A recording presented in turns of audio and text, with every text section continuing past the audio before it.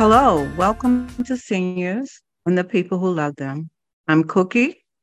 I'm Pinky. And I'm Wendy. Today we bring you our seventh episode of our podcast. We will be talking about assisted living facilities, and we have a very special guest joining us today, Mr. William Young, who is the Executive Director of Shangri-La Senior Living and Paradise Assisted Living, both assisted living facilities in Maryland, I believe Catonsville, Maryland, if I'm correct. Welcome, Bill. Please introduce yourself and tell us a little bit about what you do. Sure. My name is Bill Young, William Young to some, and I am the Executive Director of Shangri-La Senior Living in Ellicott City and Paradise Senior Living in Catonsville. I have been a Executive Director in Assisted Living for just about 20 years now. I'd like to go into assisted livings and bring teams together, build teams, and turn buildings into great success stories or keep them going as great success stories. I really think outside the box, teach my teams how to think outside the box. And that's whether it's from a financial aspect, marketing, but also a lot of it in nursing. I will work a lot with nurses where I've had a lot of people in the industry in the past where I've had staff members thinking we're not able to take care of your loved one. And I like to sit down with my staff and I guess I'll say strategize and figure out ways we can take care of people because everybody deserves a home. I love that. I love that as well. I know a little bit about assisted living, Bill, and I know you'll be able to expound a little more on your two. I used to work at a facility in Catonsville, and I had the pleasure of coming to Paradise Assisted Living, and this has been at least, I would say, about maybe 15 years ago. Do you recall, Pinky? I think you went with me when we got a tour. I was impressed. I'm not sure if you were at Paradise then, Bill. No. So as a matter of fact, the company I work for, I was actually the director of Shangri-La and Paradise 9 years ago also. Mm-hmm. And I stayed there for 2 years, went on to a couple other projects, and I just came back about a year and a half ago. So I was brought on board 9 years ago to help operationally wise, actually in the purchase of Paradise. I think, Cookie, we were before 9 years ago. We went to Paradise before 9 years ago. About 15. Oh, yes. But first, our weekly disclaimer is that we are not physician or lawyer. If you have a medical issue or legal issue, please seek to practitioner or lawyer to give you professional advice.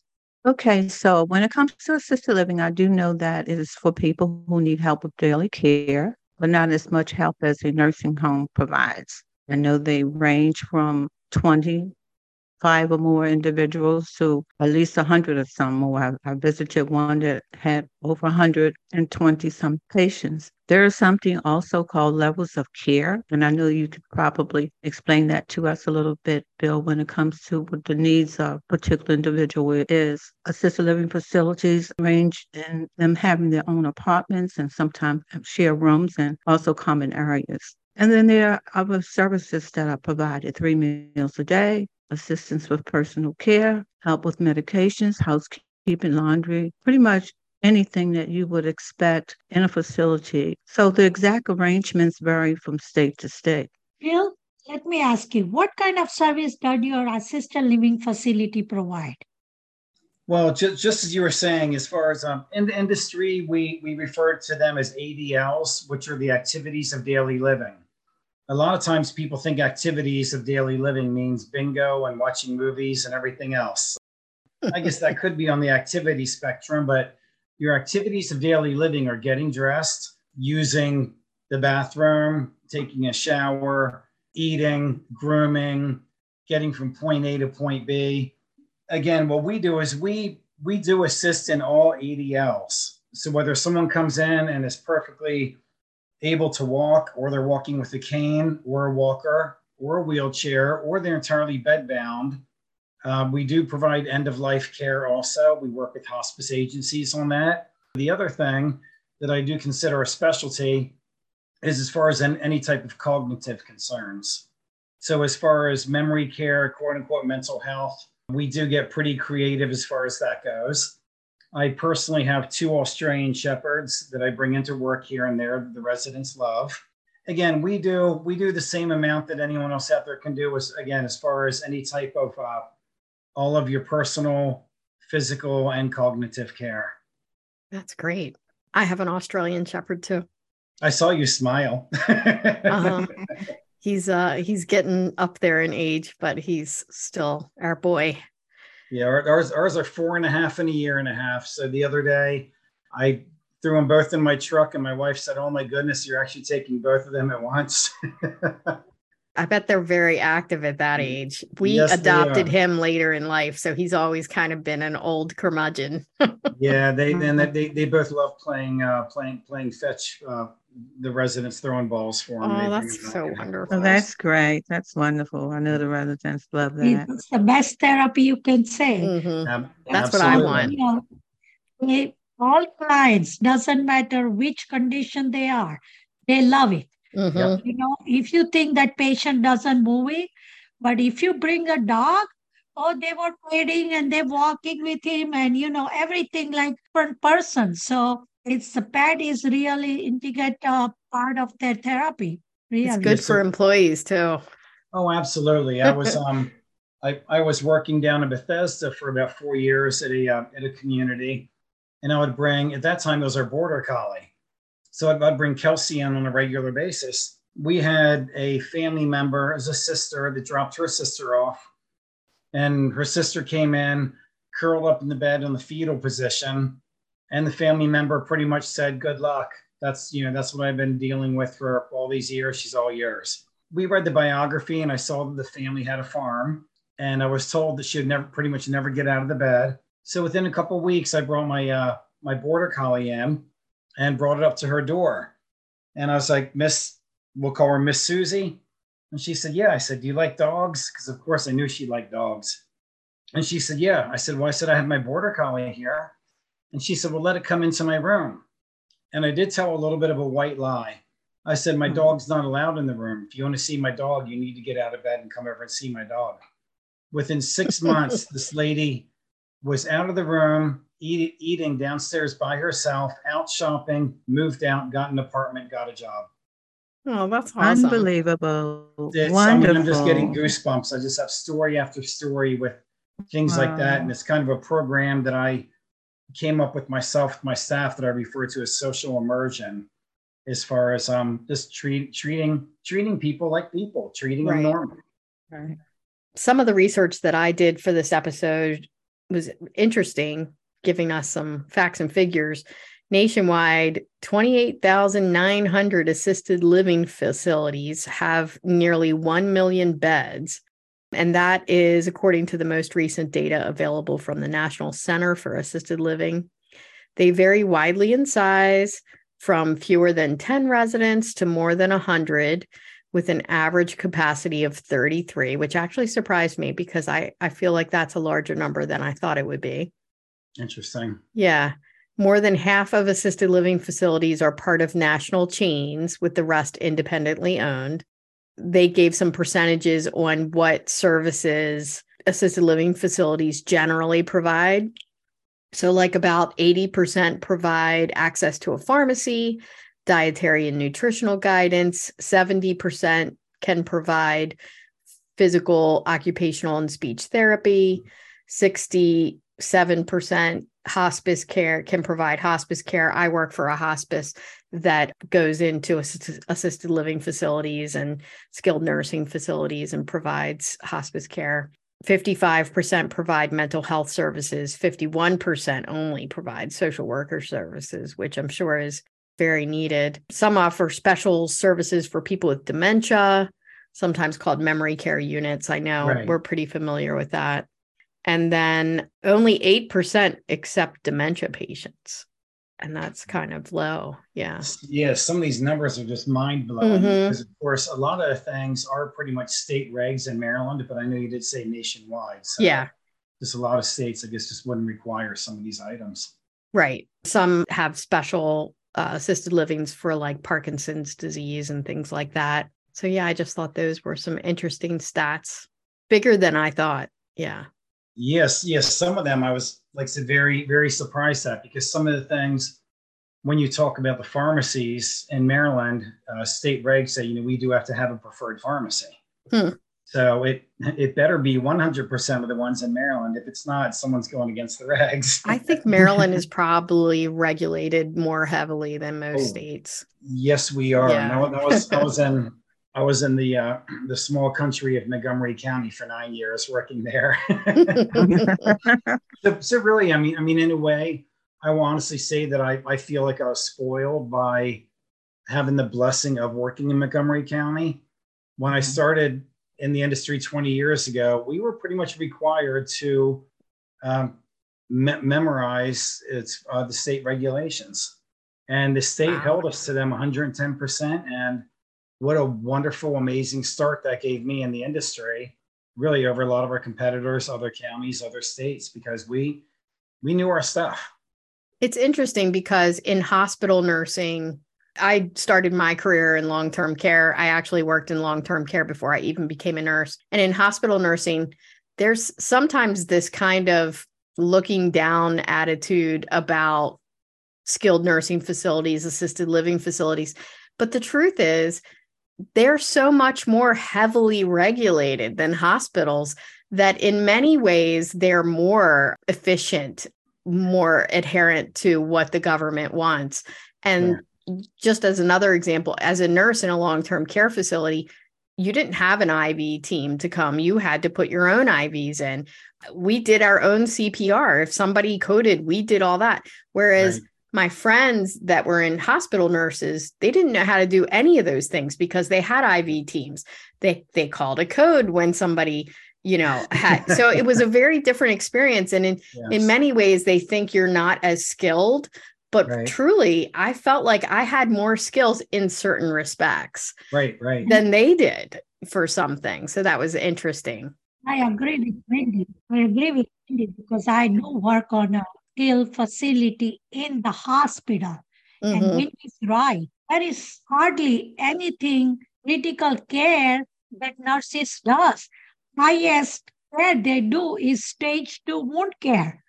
No nebulizer, no drip, no G-tube, no wound that stage 4 or 3, no IV, no blood transfusion. Everything brought to them, and they just watch. So their skill, as Wendy says, is not sharp as nurses that work on a long-term facility or assisted living. They are more educated, you call, or experienced on a critical care. Yeah, we are. I mean, like you said, we're pretty much, I always go and refer to it. It's almost like we're in our own little towns or our own little cities or, what we have there is what we have. And if someone is unresponsive in a room, you yell for help. You start CPR, whether you're the housekeeper, the cook, the executive director, whoever it is, which again is why everybody in the building is trained in CPR and first aid. Yeah. Bill, in my experience in social work and social services, one of the bigger issues, especially when they're transitioning from a subacute or skilled nursing facility, they have improved to the extent, but they're not able to return to their previous living situations, and they may probably do better based upon what the medical team feels in an assisted living. And one of the big questions is, how much does it cost? How do I pay for that? So it's interesting because my entire career, probably at least once a week, you get that question. How do people pay for this? What programs are out there? And, you kind of look and, tongue in cheek and grit your teeth a little bit. And we remind them that in the majority of the buildings out there, it is all private pay. Now, we do actually offer the Medicaid waiver over at Paradise in Catonsville. We do have 10 Medicaid waiver beds, but also we have a pretty large waiting list for those beds also. It's very unusual to find Medicaid waiver, much less to have a place that has 10 beds, because at the end of the day, communities, they're really not making much, if any, money with Medicaid waiver, unless you have a small group home and you're the owner, you're the cook, you're the nurse, and you're the caregiver. Besides that, like I said, it is private pay. And sometimes people will say, what do you mean by that? And I'll say, you write us a check and we deposit it in the bank and it clears. And that's private pay. So whether it comes from, generally annuities, of course, Social Security, VA, long-term care insurance, but it is private pay. And one of the things with our buildings, we are definitely on the lower end of the rate scale. Our buildings start over at Paradise $2,420 plus level of care, and Shangri-La per month. Is that per month? I'm sorry. Yeah. Yes. Per Okay. month. And then Shangri-La at $2,750, and that is actually for a private room, shared bathroom. But it's very interesting you asked that question, because I'm going to say one thing that a couple of my regional supervisors have always told me in the past is people always ask the wrong questions. People always go and they say, how much is the room? And what they never really hone in on is, tell me about your levels of care. We currently have at least two of our competitors in the area who have levels of care that are well over $3,000 per month. Mm-hmm. Our levels of care, we only have three. They're $660, $880, and $1,100. So we are providing the same service for $1,100 with our level 3 that someone else may be providing their $3,100 level 5. It's a very, very interesting dynamic, and I do try to educate. I do educate all of our consumers when they're coming in. I said, always assume your loved one is going to be at the highest level of care, only because they could slip and fall. The resident could slip and fall. They could break a hip. They could have a stroke. And anything can happen. And a lot of times people don't prepare for that. And then all of a sudden they go into a community at a level 2, and grandma falls and breaks a leg. Next thing you know, she's a level 5 and her monthly rent just went up $2,500. Right. And when I visited Paradise some years ago, I think at the time you had 2 waiver beds, and now you're saying you have 10? There's 10. Yes. Yeah, so Wow. when I was there 9 years ago, we either had 8 or 9, and then when I came back this time, like I said, they did have 10. Mm-hmm. So also with the waiver beds, just because we have waiver beds does not mean that we have to accept quote unquote waiver residents. So if we have someone who wants to pay full price, and then we have a waiver resident also, at least from a financial aspect, then generally we would end up taking a private pay individual. Okay. Another question that also comes up, and thank you for explaining that so well in detail. Welcome. Does insurance pay for anything? Say you have a long-term care insurance, or some people think that when they're in a facility, their pay is subsidized by maybe something from the VA or... Right. Yes. So this is also a question that I get at least once a week, where people will ask, they'll say, well, does insurance cover anything? And I'll say, well, there's long-term care insurance, which is a check they get every month, then can be handed over to the facility.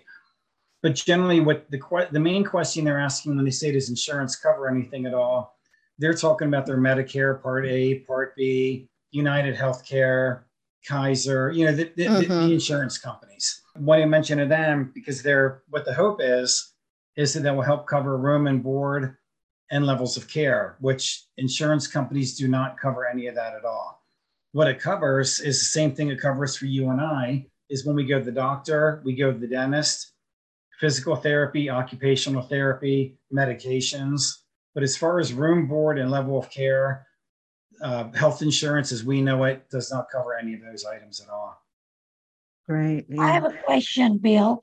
When Sure. you say level of care, does that include all ADLs for the client, like all daily activity? Example, when you say board and room, is it food included in it? Or because naturally level 3 means might patient require more care, like they are bed bound, they want wheelchair bound, they need incontinent care, whole 9 yards, like dressing, bathing, everything. Right. So on that everything, food and everything be included on a level of care, or there is an added extra price? So the standard room rate covers the room, it covers utilities, it covers 3 meals a day, 2 snacks, weekly housekeeping, and weekly laundry. That is pretty much, I'd say, standard with 99% of the assisted livings out there. And then the level of care is strictly taking care of your ADLs, your activities of daily living. So again, dressing, bathing, eating if you needed help, as far as any type of cognitive concerns that may be going on, wandering, combative resident, showering, transferring, ambulating. So your levels of care are strictly items that our care staff are taking care of, versus when I go and say room and board, that is just strictly the monthly room rate. Wendy mentioned that some facilities offer memory care, and I think you said you take patients that have dementia, different types of dementia. Do you transition from, in your particular facility, if maybe you come in and you're more cognitively intact, and then as time goes by, you're starting to see that maybe that resident should be in a different area of the facility? I run communities a little bit different.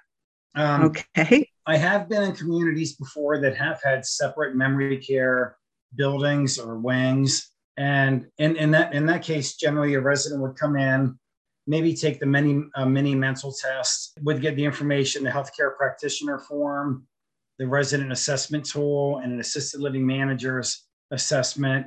That way you would deem a resident quote unquote memory care or not memory care. The industry is very interesting because memory care also gives communities a reason to charge a lot more also. Whether you're getting your money's worth or not is debatable, but it is definitely a reason to charge a lot more. What I do in my 2 communities, I have some residents in both of my communities that are virtually independent.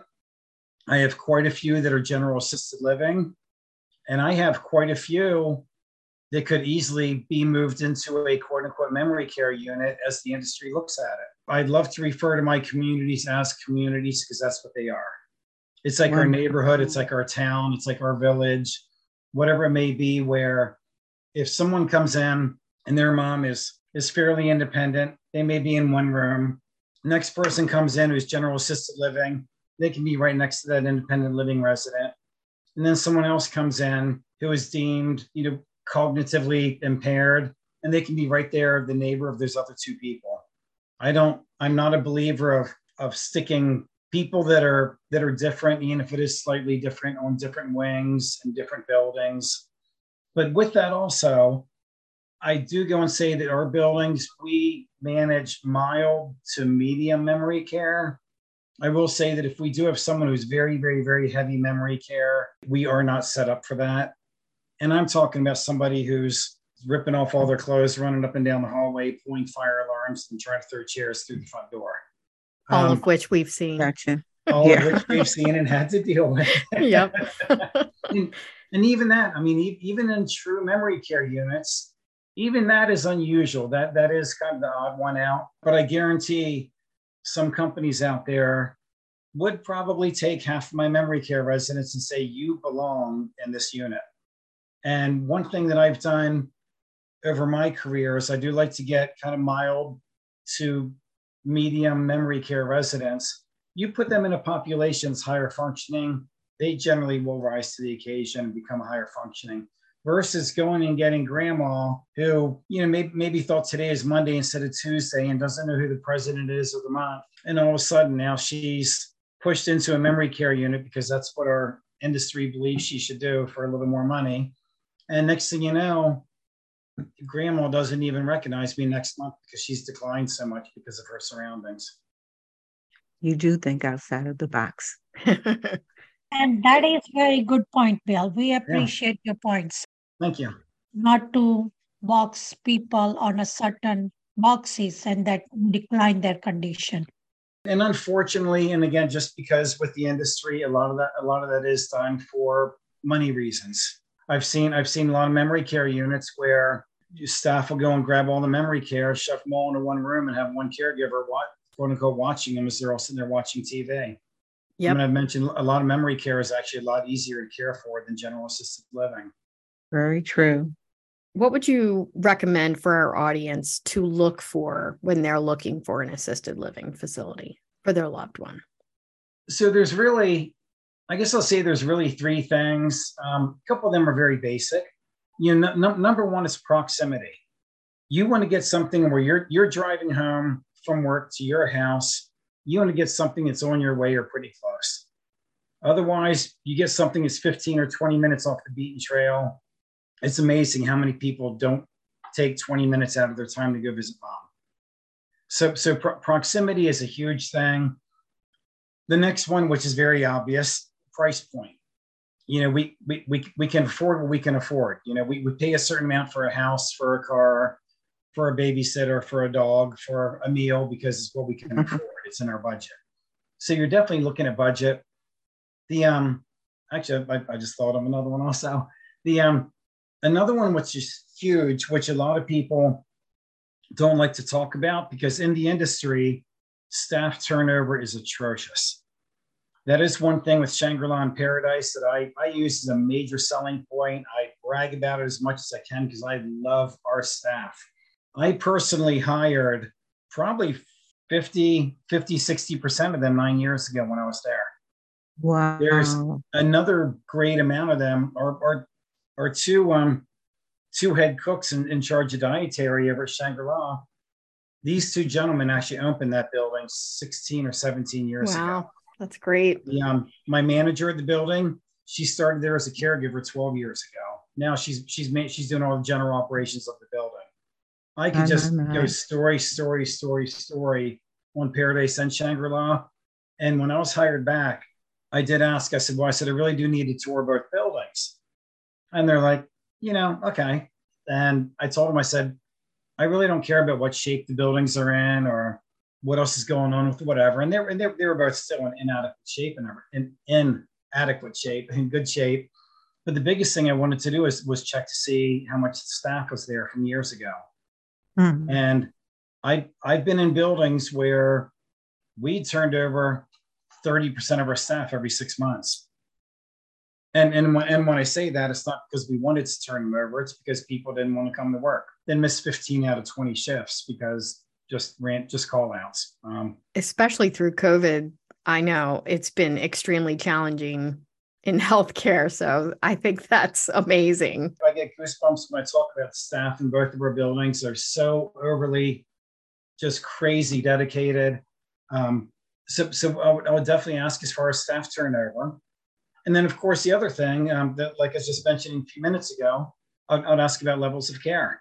Executive directors and marketers and companies, when you come in, pretty much the last thing they're going to talk about is levels of care, because the majority of companies out there have 4, if not 5 levels of care. It's hard for us to sell you a room if I'm going to go and say, hey, you know what? Your mom could be paying $3,000 a month if she just has one slip. You're never going to hear that of any community ever say that. That's very true. Yeah. Well, I have one point to audience that wherever you decide to choose for Bill's recommendation, what point you should look carefully the facility contract. Take it home with you, go over it with your other family member. Consider a financial advisor or lawyer services. The National Academy of Elder Law Attorneys has a searchable national database of practitioners. How much entrance fee and monthly rent and is security deposit required? What level of personal and healthcare service are provided? As Bill say, in his facility, only 3 levels of care. So knowing my knowledge, 3 levels of care, light care, medium care, and heavy care. Very simple. He also said the some facility has 6, 7 levels. So what do you mean by 6, 7? What is 1 included and what is 7 included? There's too many different variation in between. And you need to look at the price range for each level. When it's more level, it's more confusion. So you need to make sure that you do look at the contract before you do it. And also you have a couple of corrections. What privilege do residents have? For example, Are they permitting to bring personal furniture? That's one thing that also help to make our the assisted living is like homey environment because they brought something from home. What are the transfer and discharge policy? What specific reason would lead to a resident being asked to move out? And how much notice would they given? Is it resident space hell if he or she has to be hospitalized? Because it's my knowledge when person comes to the hospital and they are on assisted living, they are still paying for room and board until they are discharged. And sometimes patient might be longer because assisted living, they are on a level 2 or 3, and now they need a facility for a little bit longer time. And that could be 3 months. So they are paying for 3 month room and board. So you need to ask all this question. Does the contract put any limitation on a right being legal action for injury, negligent, other cause? Consumer report caution that many residents include abbreviation clause which require dispute to be settled outside the legal system by third party. Keep all these points keep in mind when you choose the facility, as Bill said, where his facility it seems like simple level of care, but it's not usually that easy. It sounds in a lot of facility that out there. And that's exactly right. And the other thing, at least in the Maryland state regulations, every single resident has to be reassessed by a delegating nurse every 45 days. If you have, just like we we're saying, 4, 5, 6 levels of care, your scoring levels between those levels are a lot more narrow than when we have 3 levels of care. So just, like, and again, we all match our levels of care up to the state levels, but someone is going to jump from a level 4 to a level 5 a lot easier than with us than when they're going to jump from a level 2 to a level 3. There's a lot more numbers widening it in ours than there are when you have the higher levels of care.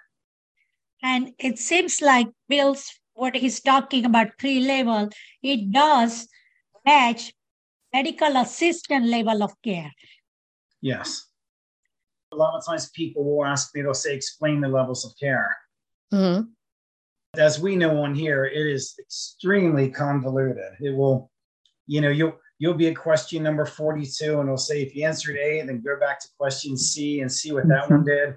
So a lot of times what else I mention to people in levels of care for us with having 3 levels of care is I will say the 95% of our residents come in level 2. So, and that's at $880. So someone will come to me because of course everybody wants to come in at the lowest level. So somebody may go and say, well, my mom, she needs someone to give her medications and she only needs help with A through Z. So is she level 1? And I've actually mentioned to people, I'll say, if your mom or dad truly scores on a level 1, go and get them a senior apartment with 4 hours of care a day. Mm-hmm. Don't waste your money.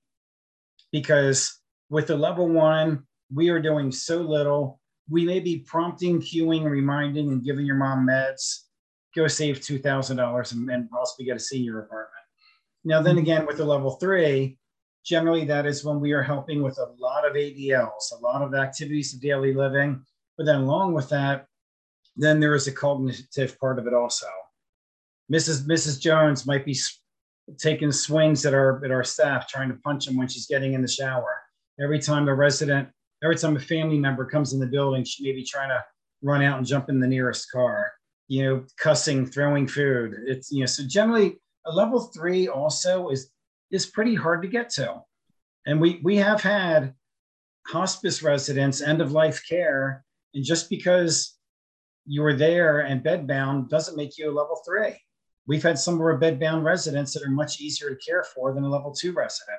But some communities out there will use that as a reason to bump someone to a level 3. Oh my goodness, they're bedbound, they're end of life. We're having to bed bathe them. They're just automatically now going to be our highest level of care. That is not true if you do it on the true scoring tool. We face that same challenge in hospice where if you're general inpatient care, which is a hospice term, Medicare will pay 100% of your stay in a inpatient facility, which is what a lot of people want. But if you don't meet that specific criteria, which means that you have symptoms that are basically not being able to be controlled. Right. If you don't meet that criteria, then you have to pay for the room, which is very costly. It can be $250, $350, $450 a day, depending on the hospice. And if you are simply, peacefully dying, you're not going to meet that criteria. And it is such a struggle for families because they don't understand it. They're not insurance experts. And it's such a struggle in the hospice industry. And that's something we love our relationships with our hospice companies over the years. Another thing that people in the assisted living industry don't realize is a lot of times you may have a resident and all of a sudden it's like they're on, severe, terrible decline. They're starting to develop, stage 3 decubitus. We're getting the wounds. We're getting these things where per assisted living regulations, after 30 days, we're going to have to discharge this resident. This wound isn't, back down to level 2 or whatever it may be. But if a resident is truly declining enough where the nurse and doctor are saying, again, Mrs. Jones only has 2 months to live, then under hospice, we can keep a lot of residents that we would normally be discharging under assisted living. And a lot of assisted livings will just automatically go and say, well, you're out of here. We're going to shove you off to the nursing home or to a hospice house. And a lot of it is because we don't care to manage your situation with hospice versus with myself. If there's something in the regs that I can find a way in there, I'm gonna do it to be able to care for the residents, to be able to keep them in their home with the hospice care, where a lot of places will be discharging these residents left and right. And this is a segue, I guess, into my question on exactly the process for coming into Paradise or Shangri-la. Are they you get phone calls from people that say, hey, how is that assessment done? Or does the nurse come out to the person's home? Or is it generally from the hospital that you get your admissions? So we probably get 95% of our admissions from placement agencies, Place for Mom, Care Patrol, Caring.com, other smaller ones that are out there even after that. And then I guess maybe a third of them from home, a third from other communities, and a third from nursing homes. And generally what we'll end up doing is, of course, the very first very first thing in the process with everybody out there is we do require per state regs, we have to have the healthcare practitioner form. Right. So once we get that, and again, in the state of Maryland, that must be filled out and in our hands within 30 days of move-in. If it's 31 days, the state says it's no good anymore. It has to be within 30 days. The struggle is real. Oh, yes, it is. So with the healthcare practitioner form, that is really where we start the assessment. What we do, if we're able to visit the resident, we will visit the resident. But mainly what that is, that's mainly a fact-finding mission. We're really going out to the community. We're talking to the caregivers. We're talking to the nurse. We're asking for some nursing notes. And then our visit with the resident is more than anything just to make sure they really do exist and to pretty much do like a cognitive assessment. Everything else clinical, we already have on our sheets. We're not going to make them jump up out of bed and run up and down the hallway. I know some places do, but we are trusting that what everybody is telling us is true. And we remind them, it's like, we're trusting that everything you're telling us is, in fact, the truth. Thank you for answering that. So we're going to take a break and we will be right back.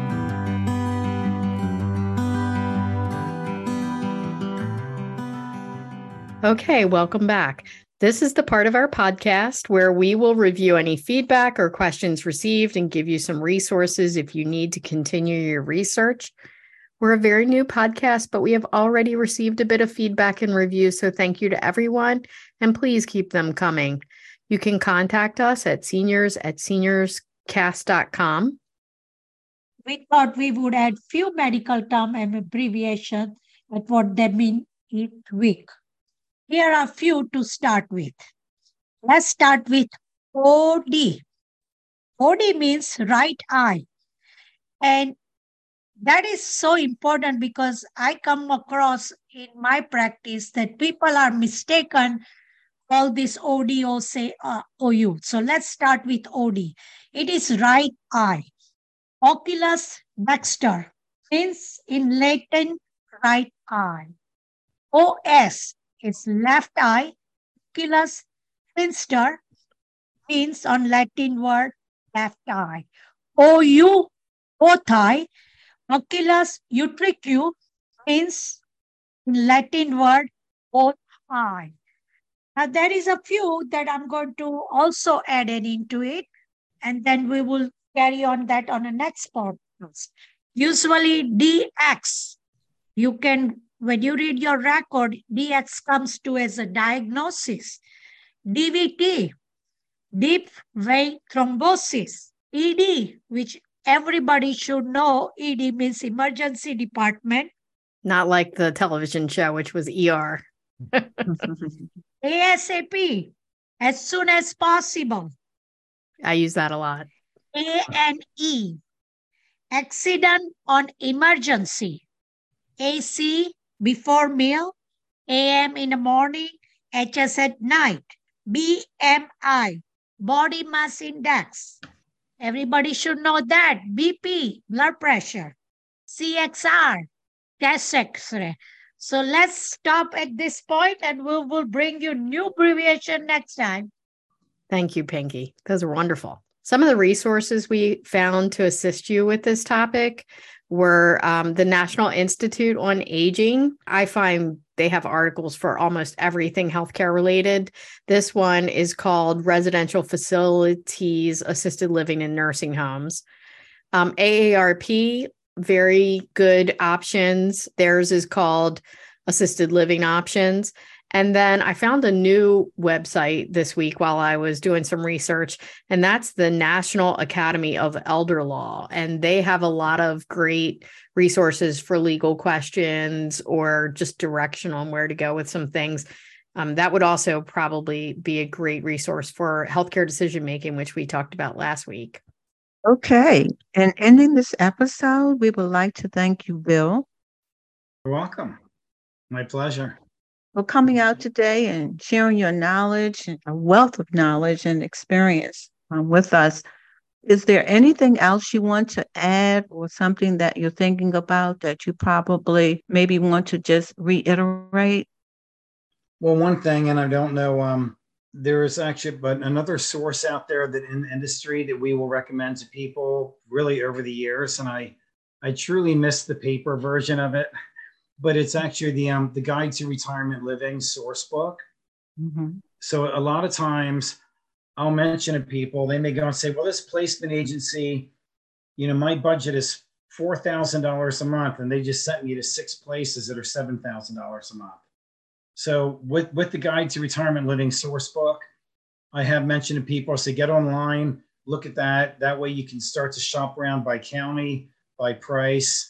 I believe it has the levels of care in there and the size of the communities, like I said, as well as just the basic starting price. So I'll say you can actually flip through there to kind of get a little bit of an idea. Again, kind of like when you're looking for a house or a car. So that is something we've recommended to people. And that also does actually have a lot of the sources for elder care attorneys, for home care, for different things like that. We have no affiliation with them. I can't even tell you who runs it or owns it or anything. But it's just kind of an all-in-one package. Sure, that's very helpful. Sure. So if someone was interested in your facility, Bill, how would they contact you? And again, my name is William Young, and I am over at Shangri-la Senior Living. My cell phone number is 443-251-9321. Again, 443-251-9321. Or online, you could look up Shangri-La Senior Living in Ellicott City. And we do have a website, www.shangrilaseniorliving.com. We do still have some of our rooms available at Paradise for $24.20 plus level of care. Currently at Shangri-La, in Ellicott City. All of our rooms at 2750 are sold, but we do have private units starting at 3300 that are private room, private bath. That's great. Perfect. That is that is my work cell phone number. You can text me, you can call me. That is the best way to get a hold of me, whether it's for you'd like to move your loved one into our place, or even if you just have questions about the industry or anything else. Well, that's wonderful for you to be sharing your information. Thank you. Thank you. I can really tell like that you're an advocate for Yes. people. You just get a feeling for people. It's really nice to hear somebody that's, it's not just a job. It's a dedication to. So it's interesting. And I don't have the same story that most people in elder care have. Most people may have had their grandma or grandpa they took care of for years and years and years. And all of my grandparents and my parents are all gone now. But we have two sons. One of our sons is 26 years old, and he is high functioning autistic. And it's very interesting because my passion for people pretty much comes from being an advocate for him and his autistic friends with behaviors, physical issues, concerns over the years. And I just kind of switched up with the age group and went a couple years older Mm-hmm. and just really became a huge advocate. And there's such a similarity that I've seen between, I even say, with like the autism and some of the dementias out there. Yes. One of these days I'm going to write a book, because when I first started 20 years ago, I was using the strategies I would use at home, and I'd have seasoned caregivers and they'd say, how did you get Miss Smith to do that? Or, oh my goodness, what did you do? How did you learn that? What are you doing? And I said, well, when you live with it 24/7 and it's a family member, it's amazing the strategies and just different things that you can learn. And I share that with my staff in different places, and they teach me things as well. But it's you need to care. If you get in this industry, you need to care. Yeah, I agree. I grew up with a brother who has autism and cerebral palsy, and I think that just comes naturally to you. Yeah. And so I became a nurse later in life. It was truly what I was meant to do. And similar, like sometimes even my parents would be like, how'd you get him to do that? Right. you just figure it out. Yeah. Yep. Very interesting. I love it. Hey, Pink. Okay, well, let's do my joke of the day. Wrinkles means you laugh, gray hair means you care, scar means you live, and a fat ass means you love tacos. Our joke of the day. Thank you, Pinky. Okay, that is our show for today. We hope you enjoy your broadcast. Please subscribe to our upcoming episodes. We will be releasing new episodes every other Tuesday morning. If you have any questions, feedback, or ideas for future topics, please visit our website, www.seniorscast.com. You can email us at seniors@seniorscast.com. Please leave us a review on Apple Podcasts, Spotify, or wherever you listen to your podcasts. Until next time, I'm Pinky. I'm Cookie. And I'm Wendy. Bye, everybody. Bye-bye. Bye, everybody. Bye.